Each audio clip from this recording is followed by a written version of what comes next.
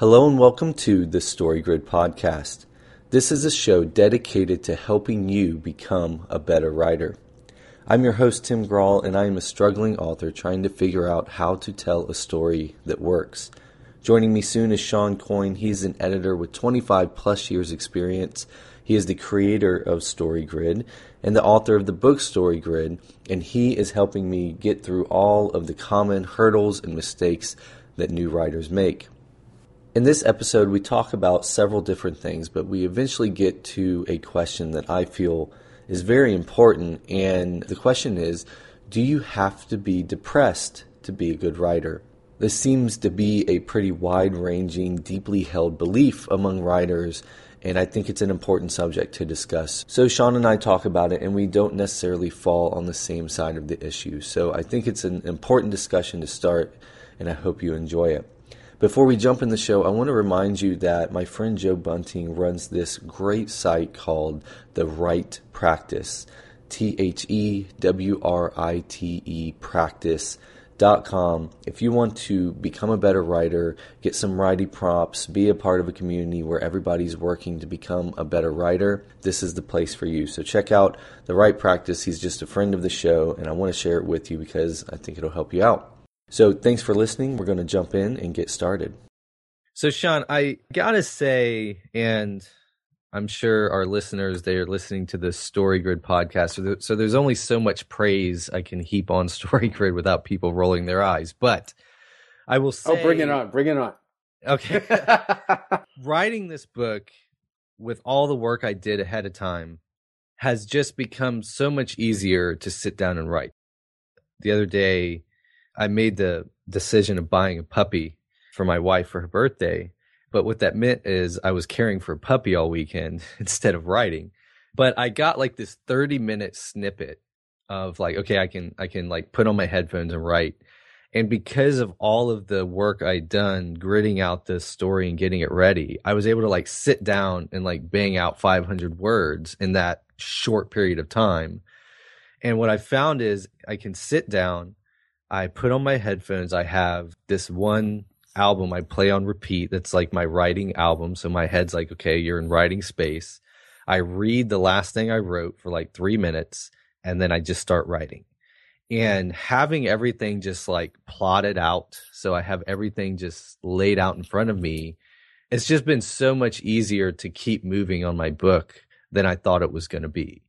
Anyway, that's really not a question there. It's more just like I'm just surprised how I've been able to because other times when I've written, I'll write a little bit and then I'll sit there and then I'll like just kind of twiddle my thumbs for 4 days. And this has just been my most consistent writing I think I've ever done.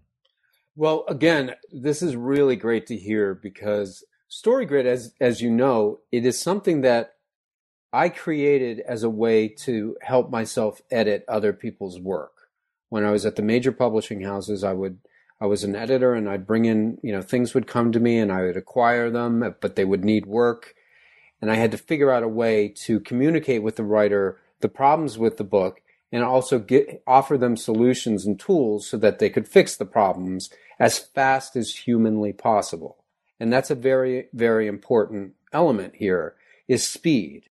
The Story Grid is a tool, and it's all about speed in a way, because when you're an editor at a major publisher, you have very limited time to get the book to perfection.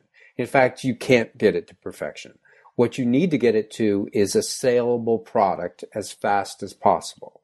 So if you buy, when I say buy, I mean acquire. And what that means is when you're an editor, you get submissions from agents and they say, we're offering you this. What do you think? And if you love the project, you say, I'd like to offer you a contract. I'd like to commission the writer to do it. And then you do legal stuff and you give them an amount of money depending upon the demand for it. That's called buying a book. That's parlance in editorial world. I just bought this book yesterday from Esther Newberg. That's the kind of thing that you would say. So by the time, after you buy a book, it's incumbent upon the editor to get that book into production as soon as possible, which means getting it to copy editing, proofreading, cover design. You have to get it in the schedule. You have to start planning marketing. And if you're spending a lot of money on a book, like I used to when I was in publishing, anywhere from $100,000 to millions of dollars, the more money you spend, the faster you want to get that thing out in the public's eye, because you need to recoup that money for your corporation. So the story grid was a way that I could really jettison the process of editing to get it going as quickly as possible, to create a language that I could use to communicate with the writer in a way that wasn't flowery or unspecific or silly. Saying things like, well, I think the middle needs a little work there. It's a little slow. That's completely unhelpful to a writer. In fact, it just brings them to their knees in despair. So the fact that you're seeing the machinery of the story grid and you're basically reverse engineering story grid to use as a tool as a writer is really exciting to me, because I always thought, you know what, if somebody were able to apply these principles to actually creating a story from whole cloth, they would find that it's a much more streamlined way of working than plumbing the depths of your soul day after day and hoping for the best. Yeah, I was learning a little bit about how Apple, inside of like Apple stores, the employees, when they give each other feedback, it's this grid, right? So you can have positive and negative feedback. I think that's the y-axis. And then you can have vague and specific, right? So if I just say, you're awesome, that's vague and positive. And if I say like, you suck, that's vague and negative. And so what they say is that, and that's what in a lot of workplaces you get is like this kind of vague, like, you're doing great, Tim. And it's like, okay, what am I doing? Right. And so what they say is the only kind of feedback you're allowed to give is specific. So it can be negative specific, which is like, you did this specific thing and we don't like to do that because of X. Or it can be positive specific. You did this and that was great, so keep doing that. And I think what's been helpful going through StoryGrid is it's helping me get really specific about things. Like, so, and that's what made it pop in my head is you said it kind of gives this vague feedback. And so what the story grid allows you to do is like take that kind of vague stuff and get really specific. And so I think that combined with what we talked about of like story gridding Harry Potter and kind of using that as my roadmap has been two of the most helpful things of getting it going. And what's neat is I sent my outline, because I built my outline inside of the writing app Scrivener. And you can export your outline and send it to people. And so I sent it to a couple writer friends of mine, and one of them came back and they're like, the story's really solid. And I was like, awesome. And it was because, that's unspecific positive, Tim.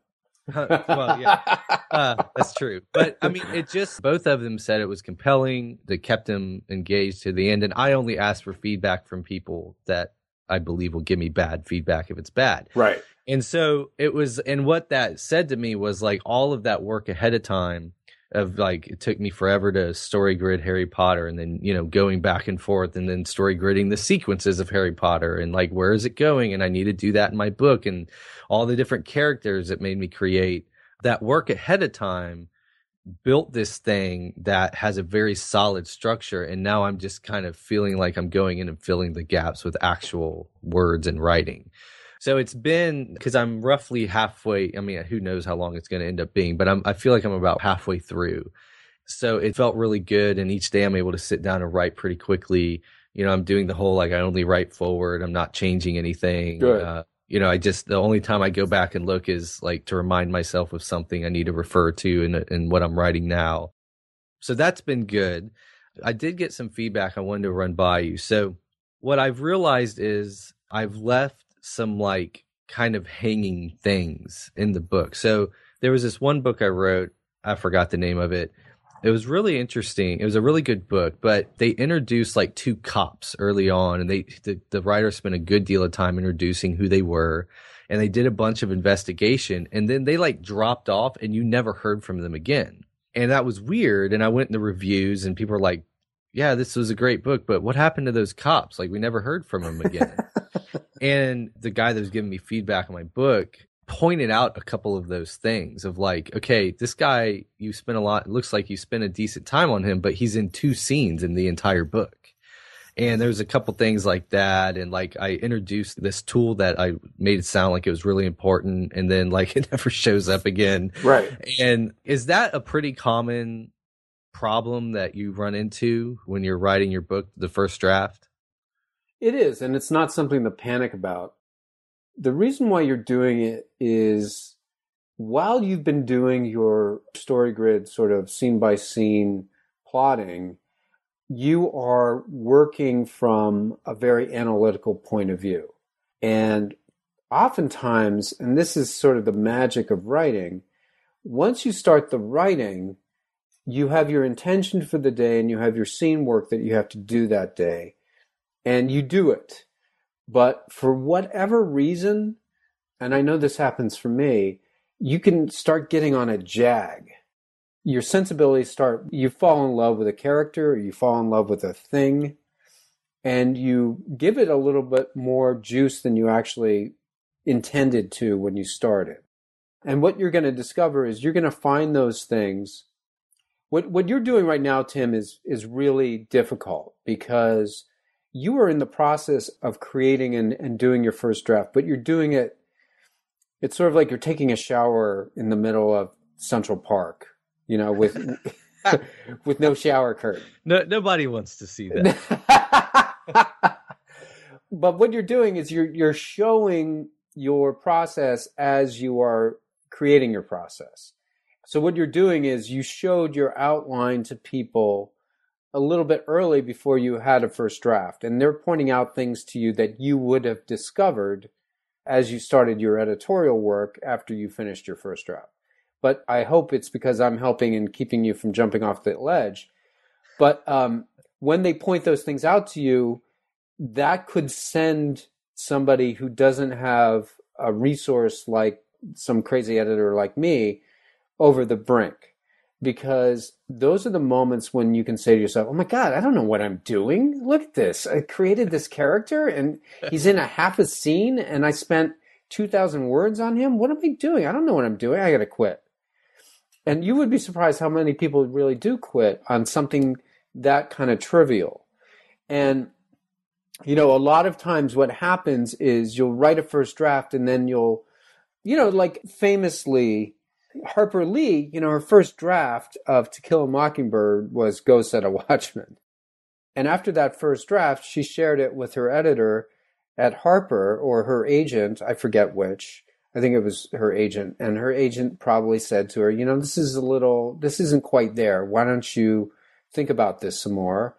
Actually, I think it was her editor. And her editor said, hey, have you ever thought about, when you go into the voice of Scout, it's kind of cool. Have you thought of like maybe reconstructing the story and telling it from the point of view of Scout? And so Harper Lee, because, she got some really great advice and she was open to it, she went with that. And she went with it in a way that allowed Scout to take over the book. So sometimes what happens is in your first draft, there might be a character, even a MacGuffin. And the fact that you're creating a tool and you're not using the tool, usually a really great tool is a MacGuffin that could be used by the antagonist or the protagonist to overcome the antagonist in the critical hero at the mercy of the villain scene. So you may or may not know it, but that tool might come in handy later on when you're faced with a very difficult problem. So this is all to say that as you are using the analytical approach to have an intention for every day of work, you're still being visited by the mysterious muse. And she is sort of feeding things to you that you don't understand, nor should you understand at this point.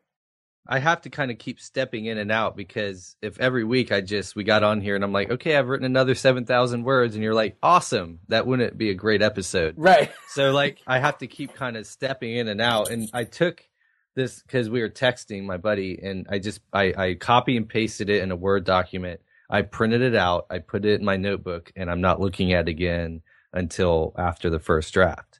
So I'm trying to do both, but it was like interesting having his feedback of, I basically kind of started down these paths that I was like, well, I don't know where this is going yet, so I'm just going to start. And it's like, I guess that's stuff everybody has to clean up in their second draft.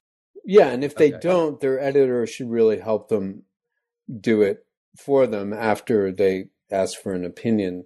When you were bringing up the novel about the two cops who do some investigation and then we never hear from them again, yeah, that's something that you can't, unless you're David Lynch and you're doing some sort of like quasi anti-plot thing, like was that famous Mulholland Drive or something?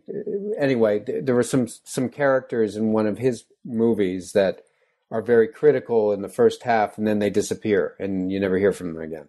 And that's not my kind of storytelling, but some people like the anti-plot kind of art filmy or art story, transgressive fiction world that does not, and I will say this about StoryGrid. StoryGrid is really for mini plot and arch plot stories that have a through line and have, use the traditional forms of storytelling.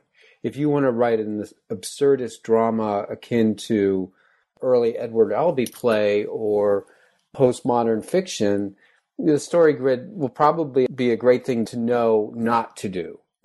But in terms of commercial fiction, meaning people who engage if you want to engage the most people in your story, I suggest you steer clear of anti-plot and transgressive fiction. Yeah, one of my realizations that really made me pull the trigger on like I'm finally going to write fiction was sitting in the new Star Wars movie, and I felt like such exhilaration and joy that I only get through like, great books and great movies. And I was like, I have to at least try to do this for other people. And the books that like I love the most are when it feels like they just grab a fistful of my shirt and just push me through the entire book. The ones where it's like 3:00 in the morning and I'm like smacking myself to stay awake just so I can keep reading.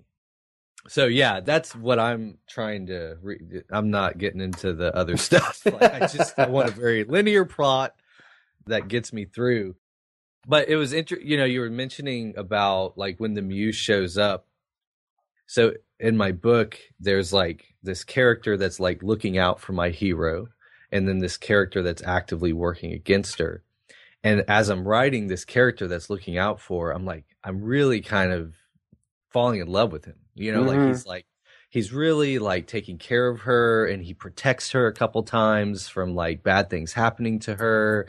And as I'm getting through it, I'm like, oh no, he's got to be the guy at the end that's trying to kill her. Like it just like dropped on me, and I'm like, no, and like, no. And like I kept kind of pushing it back, and like finally yesterday, when my buddy was giving me this feedback, which had nothing to do with this particular point, I was just like, yep, no, I gotta make him the bad guy at the end. Like I just have to. And I remember like in Harry Potter, like that was what was made it so great, is this guy you never assumed, he ended up being there. But what I'm going to have to do is take the guy, which got exciting to me, because I'm like, what that means is like looking back at last episode when you're talking about the power of 10, I'm like, okay, on my rewrite, I'm going to have to go back through and make him even more likable and make him somebody that you feel like is really going out of his way to take care of her. So when he shows up at the end and he's the one trying to kill her, it goes to a new level. Yes. Does that make sense? That's what you're talking about. Is I'm glad you brought it up. There's a great word that's been around forever, and it's called catharsis. And what catharsis is at the very end of a story, when the revolution of the story and the ending payoff is so emotionally chilling to the reader or to the viewer that they have an emotional response. And so this is one of the reasons why great storytellers can be very powerful people. If you can create that moment in a reader or a viewer where they have an emotional response, they start to cry or they laugh hysterically and they can't stop, or that sour kind of feeling in the pit of your stomach when you come to the realization that everything you held dear in your mind to be true is actually false. those are the moments that you're shooting for as a storyteller. Because, and I write about this all the time, stories are ways to show people how change happens, how we can change our worldview, how we can change the way we see the world and the people in it, and how we behave, how we can be more humane, how we can, all of those things that are so difficult to change in ourselves. So the tools to create catharsis aren't very sexy. They really are what we've been talking about for the past half year on this podcast. What they are being very, very specific and taking the time to really push yourself to not accept the first idea that pops out of your head. And one of the ways to check yourself, to make sure you're not doing that, is to use that concept of the power of 10 that I talked about last week, that you so wisely brought up now. And the way to build catharsis is to really, and it doesn't have to be, it all comes from the creator.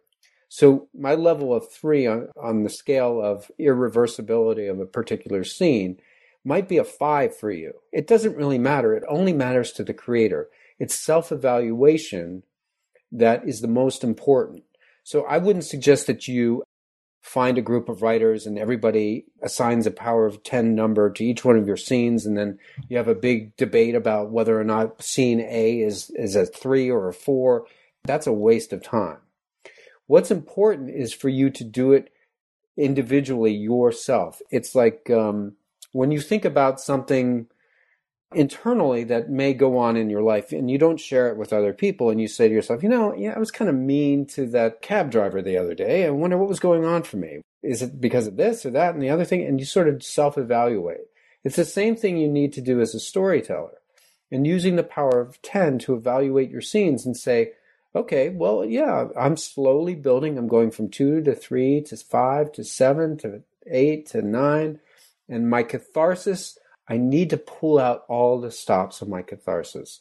I need to solar plexus punch my reader and my viewer in such a way that they're going to have an emotional response.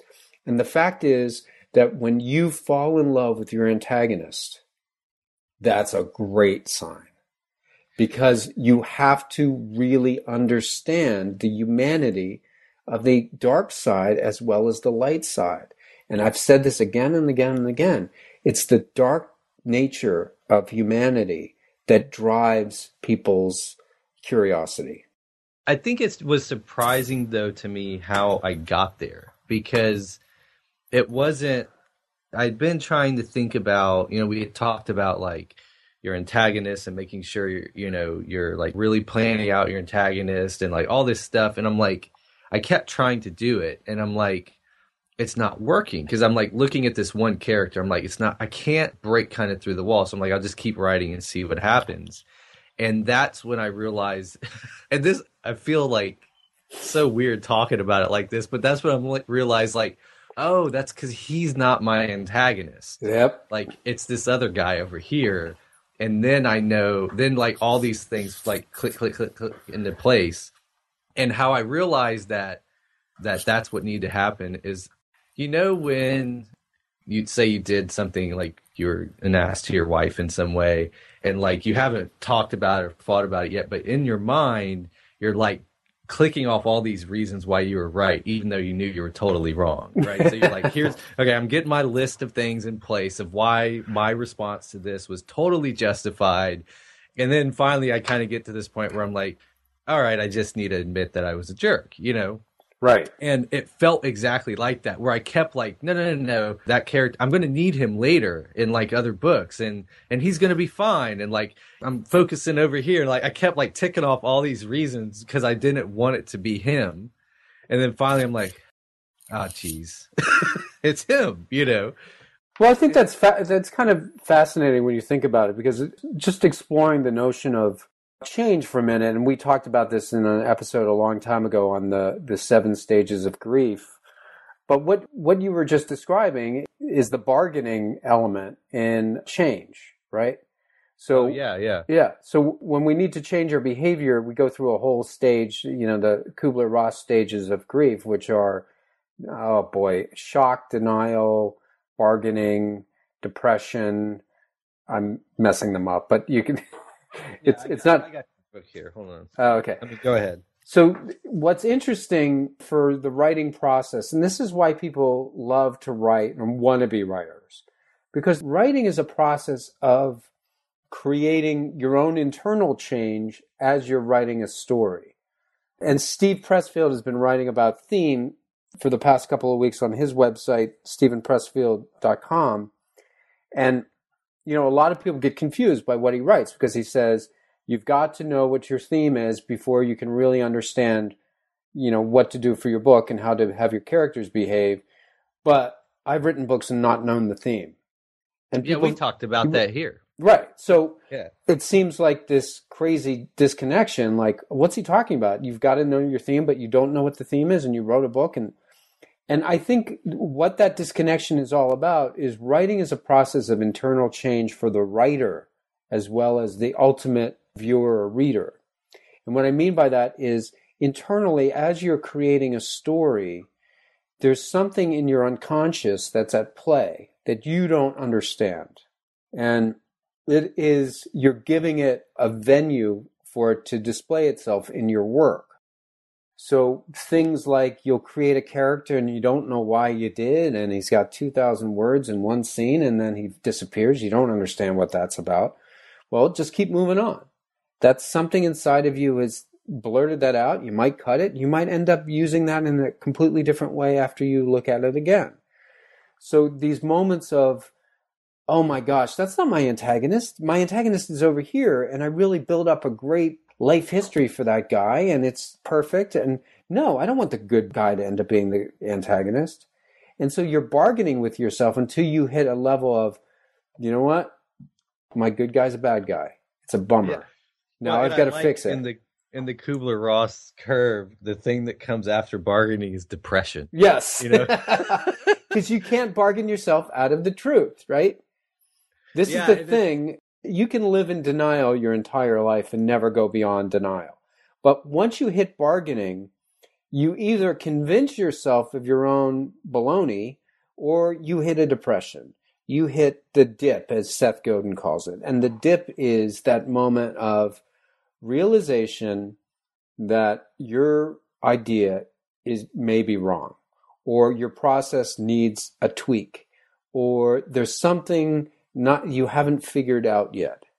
And it's that depressive moment that's crucial in creative work and business work and any kind of work. Psychoanalysis. It's a really important moment because, and this is what is in every story, by the way. The depression moment is the all is lost moment, and it's usually at the end of the middle build. It's the moment when the protagonist realizes, oh my gosh, everything I've tried to achieve has failed. There's no way I can continue on in the way that I've continued my entire life. There's only one thing I can do. I have to change. I have to figure out an innovation. I have to figure out a way to move forward in my life that will change my life. And I have to accept that life for me will never be the same. And then you have to move forward. And what's the next stage after depression? Deliberation. Then choice, then integration. Right. Okay. So the deliberation moment is saying, okay, here's the story. My company is falling apart. It's not going to be what I always want it to be. So what do I have to do? Well, let me deliberate it. I'm going to have to cut all my payroll. I'm going to have to sadly say goodbye to my most trusted employees and apologize to them for not being able to keep the company the way it was going. Then I'm going to have to come up with a new idea and a new product. And this is what Steve Jobs did when he came back to Apple after he was shunned and kicked out of the company. They brought him back and he had to say, oh, computers aren't going to be our thing, guys. We have to think of something new. We have to innovate. You know what would be really great is if we solved the music problem. And he came up with the iPod. He didn't come up with a Macintosh, the new age Macintosh. He came up with the iPod. Then he came up with the iPhone. He created a computer out of a little handheld computer. He created a supercomputer that you could hold in your hand. He didn't reinvent and come up with a new desktop. He came up with a supercomputer that you held in your hand. So it's those moments of depression that lead to deliberation, that lead to a choice, that lead to the final change. And when Steve Jobs made that change, he was extremely successful in his first, living in his own little world at the beginning. But then he hit a depression moment and he had to innovate. And the innovations that he brought changed the world.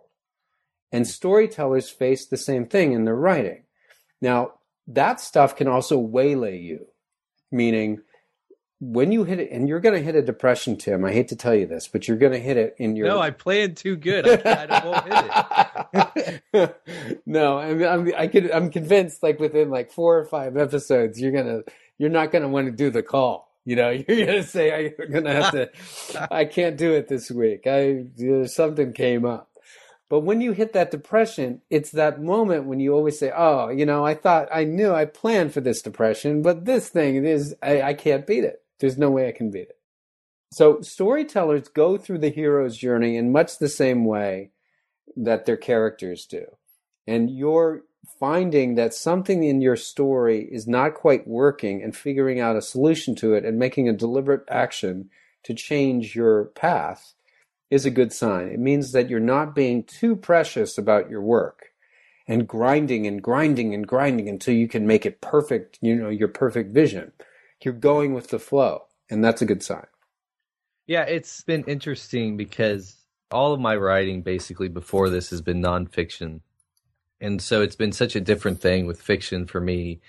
And I think that showing up and realizing I had the wrong antagonist was the first time I kind of got that like brush against the muse, the thing that like lives in the ether that nobody can explain. Mm-hmm. And it was that like tingly feeling of, oh, this is what everybody talks about, because it's been hard because there's been these times where like what I've decided is my default is I keep writing.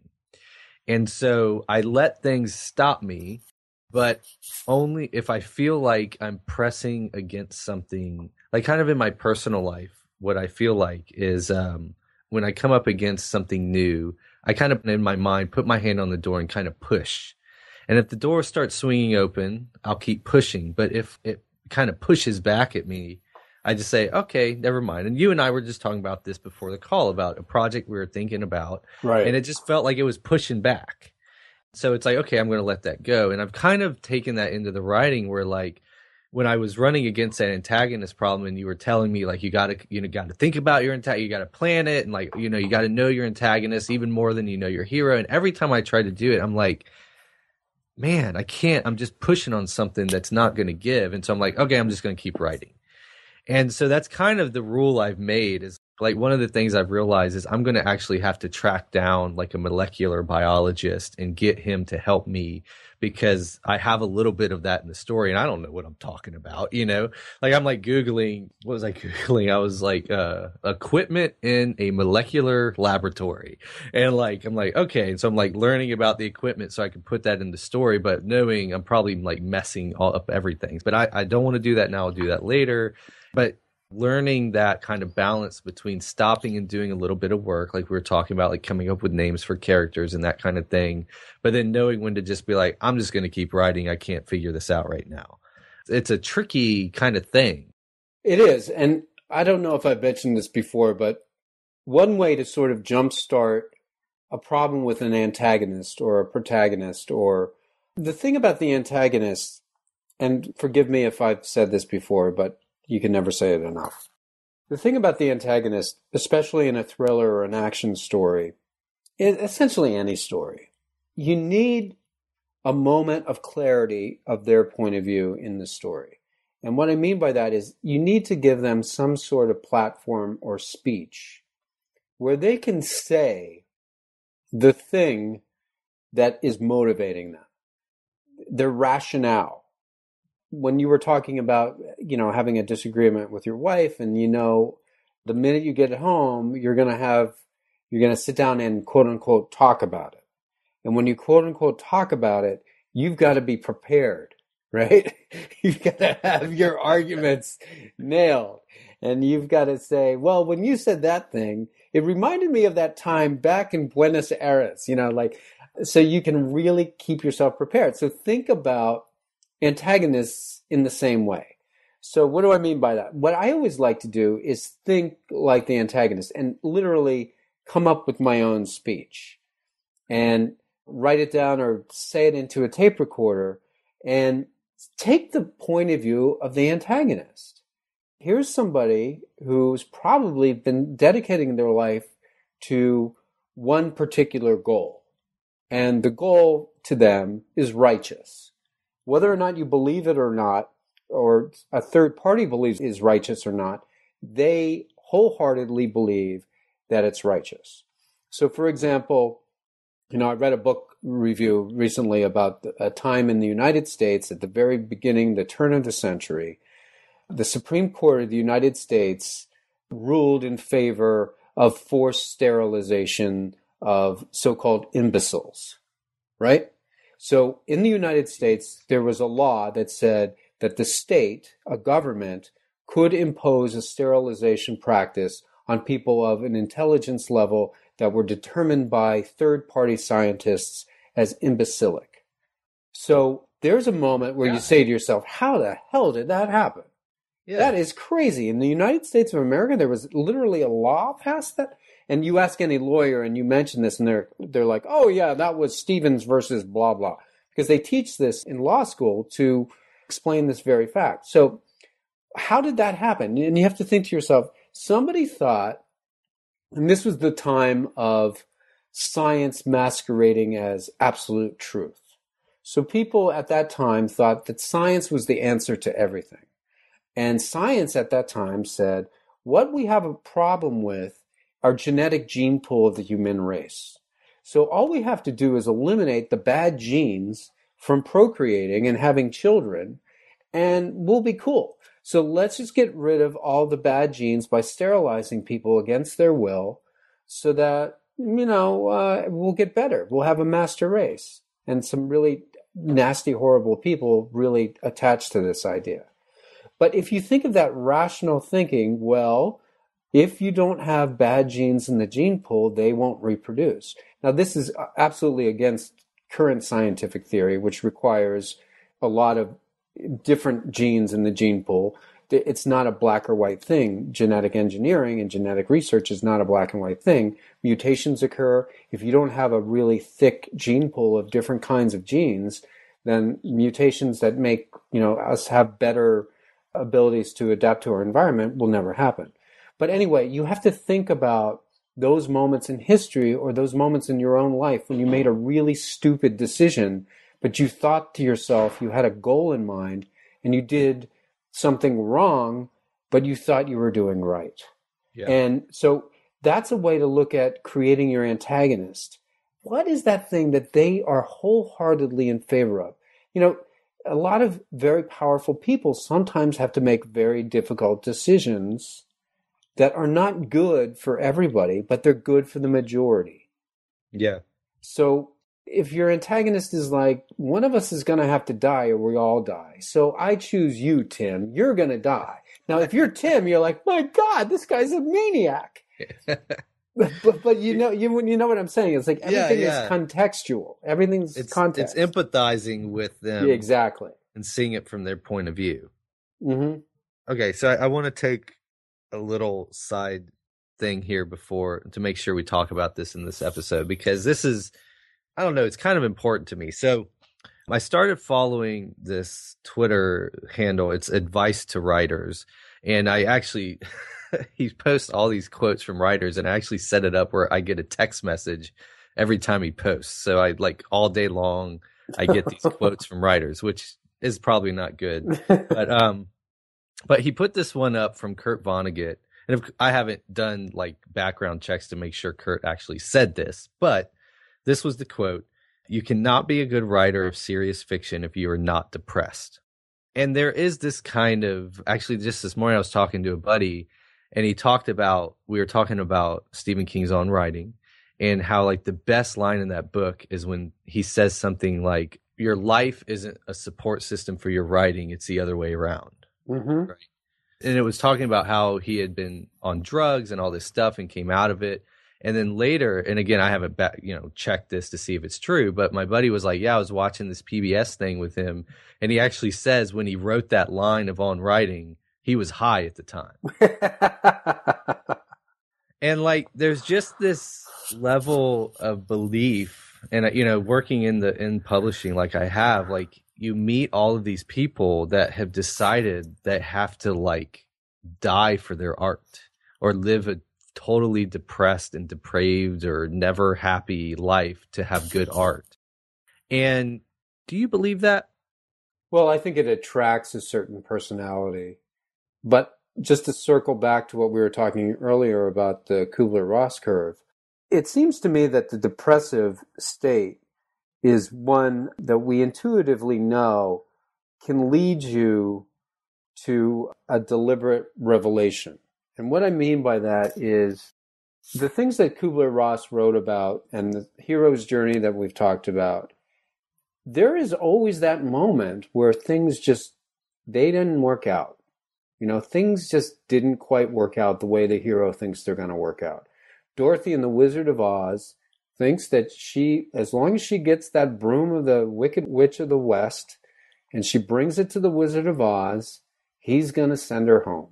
And guess what happens? She gets the broom and she brings it back and he says, "Oh, I'm sorry, I'm a fraud. I really can't send you back to Kansas. I'm sorry." So she has to reach this level of depression where, oh my gosh, everything that I've done to get back to where I need to be failed. That's a depressive state. So I think this whole sort of thing where the writer or the artist is a depressive, I think there's something to that notion that we intuitively know that if we reach a certain level of despair, it will force us to deliberate a way out. So people try and sort of get to that depressive state without doing any of the work that gets them to if you know what I mean. They're not shocked. They're not denying anything. They're not bargaining. They are sort of just going from zero to depression without any of the thought processes or work entailed in the rest of that Kubler-Ross curve. So a real artist is someone who sees something in the world that they find shocking and wrong. So what they find that shocking and wrong, and they say to themselves, within their spiritual selves, some literally, probably a lot just through, whatever circumstance, they're shocked by something in the world and they need to create something to address that shock. And then what happens is they deny doing that thing. The resistance bears down on them and tries to stop them from creating something that can address that kind of shock. Now, I'll just use a specific example. Before Steven Pressfield ever showed anybody the pages that would become The War of Art, it sat in his desk for 10 years. Because he found this thing that was shocking to him. And people would always say, "Steve, geez, you're so disciplined. How do you do it? How do you do it?" And he kept saying to himself, it's pretty simple. You got to just crank yourself up and sit down and do the work. And he thought about it and he came up with this notion of resistance. But you know what? He didn't just publish that thing immediately. It kind of sat in his drawer and he would give it to people, when they would ask him this question so he wouldn't have to listen to them anymore. And it took him 10 years until, a moment of not crisis, but a moment where he said, "Oh, you know what? I'm going to take a chance and I'm going to show this. I've never written any nonfiction before. I'm going to show this to my friend Sean and maybe something will come of it." And it did. But my point is that the shock is an artistic expression. An artist expresses shock at the state of the universe. He goes through a process of denying, actually creating something to address that. And then he goes through bargaining of why he should or should not do it. And then he'll reach a level of depression like, ah, man, I don't know. What am I going to do? And then it moves forward from there. But I think the point of Kurt Vonnegut saying, well, you got to be depressed to be an artist, I think what he's saying is that you've got to go through a level of, it's not easy to create something. I think there's points of depression, and then there's this belief that you have to be an anguished person in order to create. And I'm asking this, if I'm being completely honest, out of this fear of like, I'm a generally happy guy, like, since I'm like a happy guy that, pretty much enjoys life and have not dealt heavily with depression or demons in those ways, like, am I going to be able to write something good if I'm not, one of these people that are like sacrificing my happiness for my art?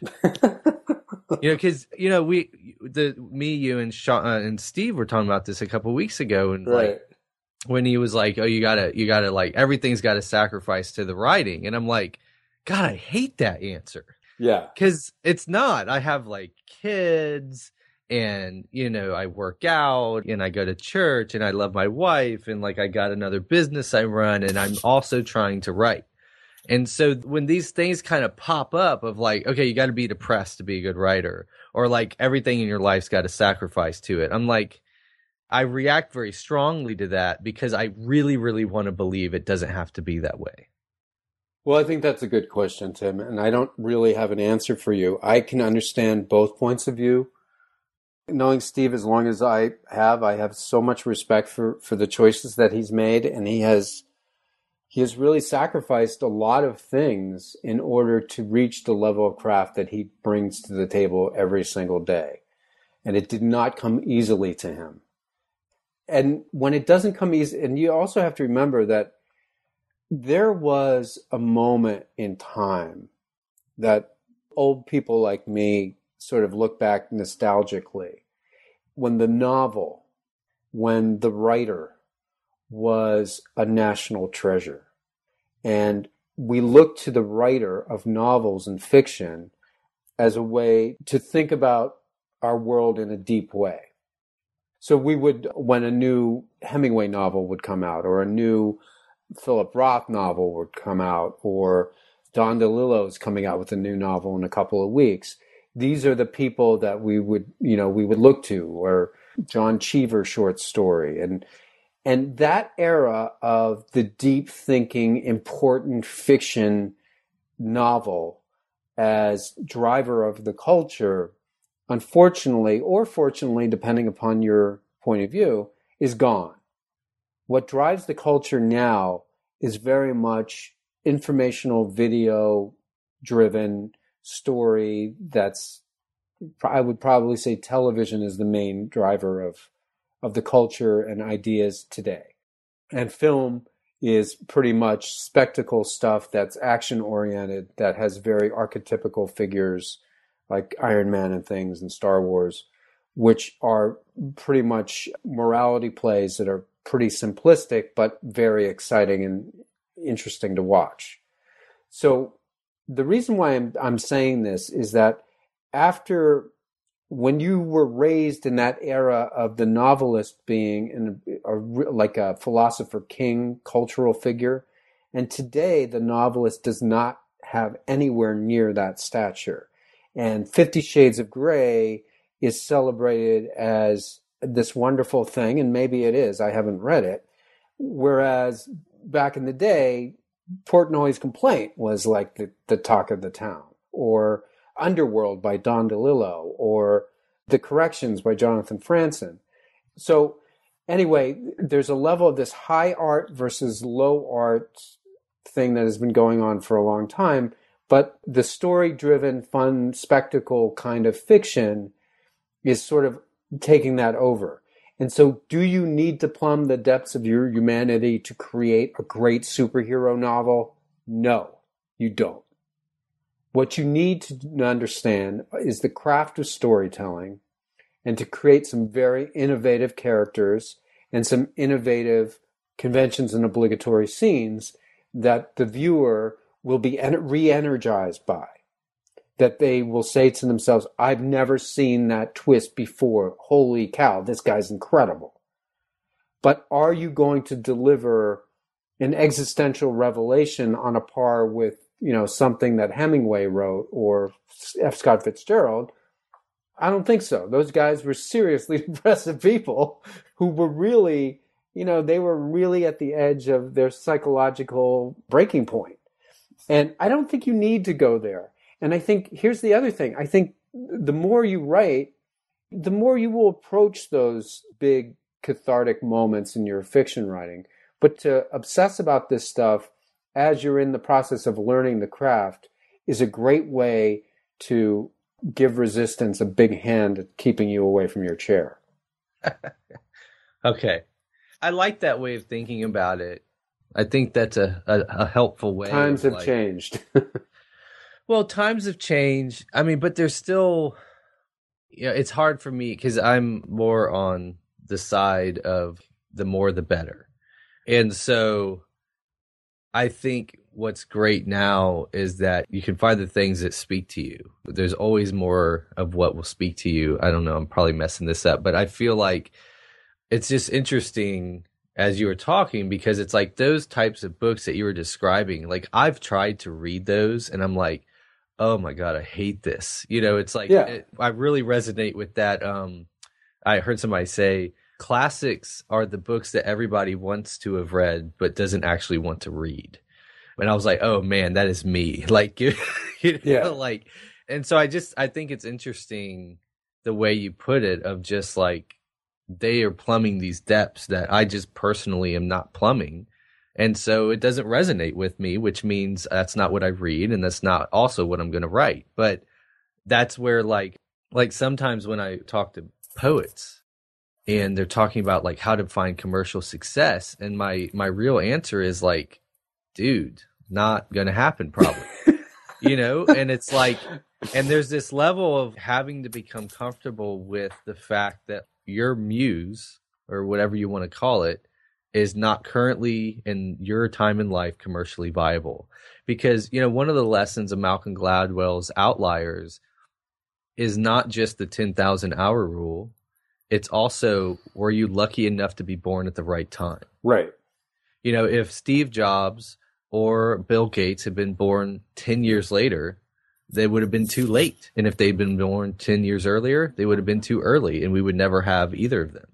And so like there's this level of luck of the draw of, I have to be okay with, I'm probably never going to write those kind of things that have touched those kind of people, because that's not who I am.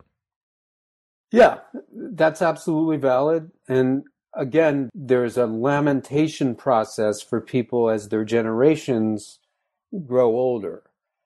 I grew up in a similar sensibility as Steve did, but I was the next generation.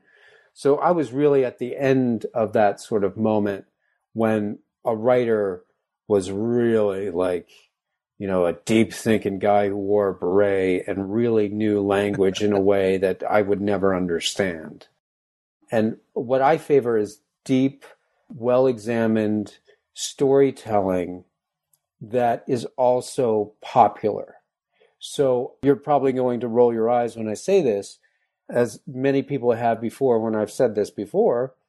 I think The Silence of the Lambs is a deeply literary story that can operate on so many different levels. It operates at the level of a chilling serial killer thriller that your heart is in your throat the entire time. But it also has deep, resonant, thematic imagery and metaphor from historical, Judeo-Christian theology. And you can look at it in any way you want and pick out whatever you want, depending on how deep you want to go. And I always think that is the penultimate way of creating art. If you can create a work that reaches the everyman who doesn't want to read the classics because they're boring, and he goes, oh man, that was great. And you can also reach the people in the ivory tower who are looking at the imagery of the Judeo-Christian imagery in Silence of the Lambs and saying, did you see what he did with that thing on that thing and the way he positioned that? That is really, and they're both valid. That, I think, to me, is really reaching a new level. Because to be crassly commercial just to enthrall people, just with spectacle, just to make a buck, I think that's cheesy and, not the way to go about anything. But if you have an intention of plumbing your inner world in a way that you can innovate a particular genre using the same tools as other people before you and go deeper and deeper with each successive work, I think you're on the right path. So all of this is to say is I think you can have great literature inside a great story and appeal to a wide market of people on different levels. And to me, that is the goal of working on your craft. So right now you're in a position where you're just trying to learn, the great storytelling craft. You want to hold people's attention, you want to excite them, and you want them to have a cathartic moment of excitement at the end of the story. Totally cool. I'm down with it. I think it's great. Maybe in 15 years, after you've written 4, 5, 6, 7, 8 other novels, you may say to yourself, you know what, I want to go a little bit deeper here and see if I can't use some deep-seated imagery and metaphor that will bring another level to this. And that's what Stephen King did. You look at Carrie, and then you look at Misery. I mean, Misery is just a wonderful story, and it's also so deep. It's all about dealing with success. It's dealing with all the internal demons that are out to destroy you. And you look at Stephen King's career and you see him go deeper and deeper and deeper in each book. Now, he'd probably say, oh, I'm not thinking about deep stuff. But, it's in there. So he is. Thanks for listening to this episode of the StoryGrid podcast. For everything StoryGrid related, you can see that at storygrid.com. For any past episodes, for any show notes, if you want to download the Harry Potter Story Grid I did a few weeks ago, all of that is available at storygrid.com/podcast. Thanks as always for listening, for sharing the show with your friends, and we will see you next week.